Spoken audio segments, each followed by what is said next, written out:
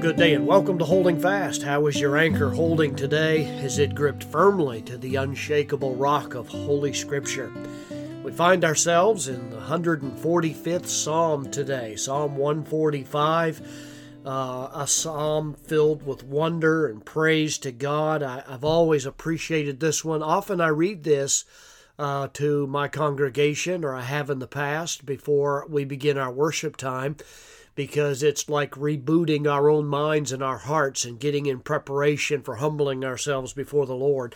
Really, that's exactly what David's doing in this psalm.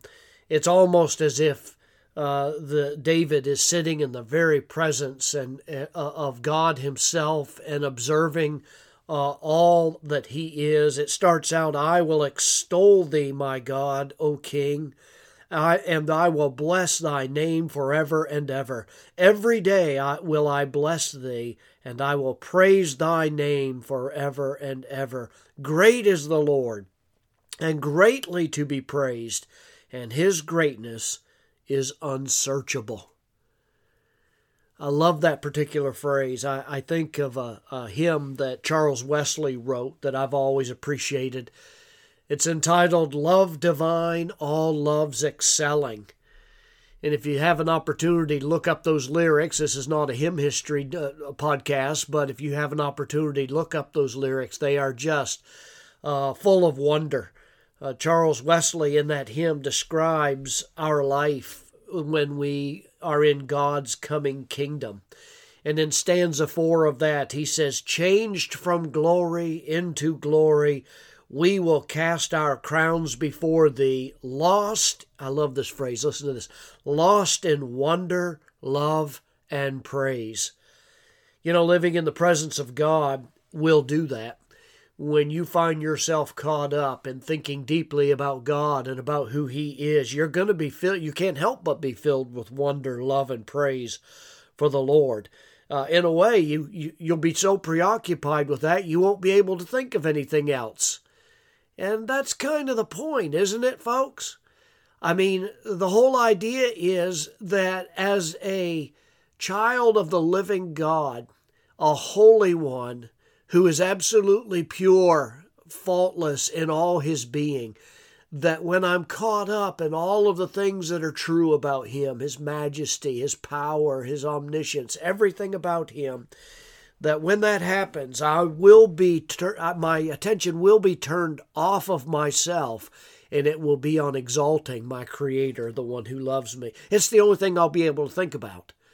And boy, don't I long to be able to fall into that kind of mindset where I'm there more than I am on myself.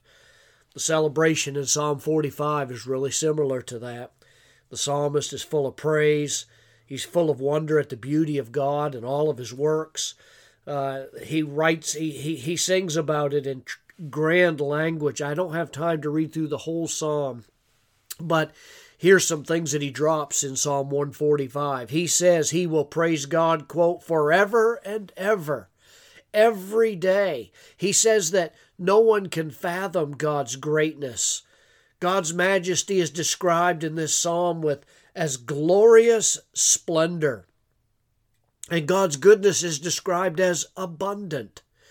God is gracious and compassionate, and all his works tell of the glory of his everlasting kingdom. What a God that we have to worship. No wonder the psalmist just breaks out into praise. Now, our caution that we need to observe is that because we are creatures of habit, sometimes we have to deliver a great truth from undue familiarity. And it is true that sometimes as human beings we become so bored and we're incapable of remaining focused on what really matters. But we have a great promise, future promise to us, folks. If you're a believer in Jesus Christ today, I told somebody today laying in a sickbed that you have the gracious promise of the Word of God I love Wesley's hymn. He says it like this: I look forward to God's kingdom when I'm changed. Here's how Wesley put it: "Finish then thy new creation, pure and spotless let us be. Let us see thy great salvation, perfectly restored in thee. Well, I think today would be a good day for you to pause and to think on God's beauty and on His greatness, to not allow it to become old hat to you, that perhaps you've read of it before. Maybe you've been a believer for some years, and it's real easy for you, if you're not careful, to allow it to lose its freshness and lose how special that is. Philip Yancey wrote in an article that I read, he said, "I remember my first visit to Old Faithful in Yellowstone National Park. There were rings of European tourists and Japanese, and people were just surrounding. He said, matter of fact, there was a lot of German people there, and they were surrounding the geyser. Their video cameras were trained like weapons on that famous hole in the ground. And there's a large digital clock," he writes, "that stood beside the spot, predicting 24 minutes until the next eruption." Well, Philip says he and his wife passed the countdown in the dining room of Old Faithful Inn that overlooks the geyser. And when the digital clock reached 1 minute, he said, "We, along with every other diner, left our seats and rushed to the windows to see the big wet event." He said, "I noticed that immediately, as if on signal, a crew of busboys and waiters descended on the tables to refill water glasses and clear away dirty dishes. When the geyser went off, we tourists oohed and awed and clicked our cameras. A few spontaneously even applauded." He said, "But glancing back over my shoulder, I saw that not a single waiter or busboy, not even those who had finished their chores, looked out the huge windows. Old Faithful had grown entirely too familiar and had lost its power to really impress them."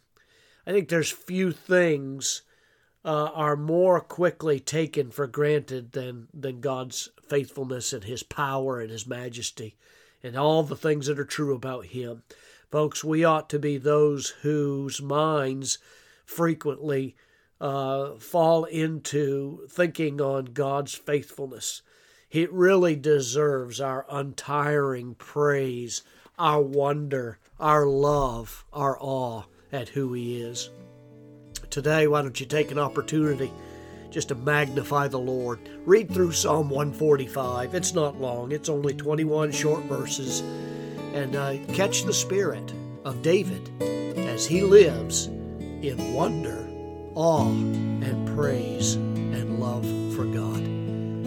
May the Lord bless you today. Make your day rich. God bless.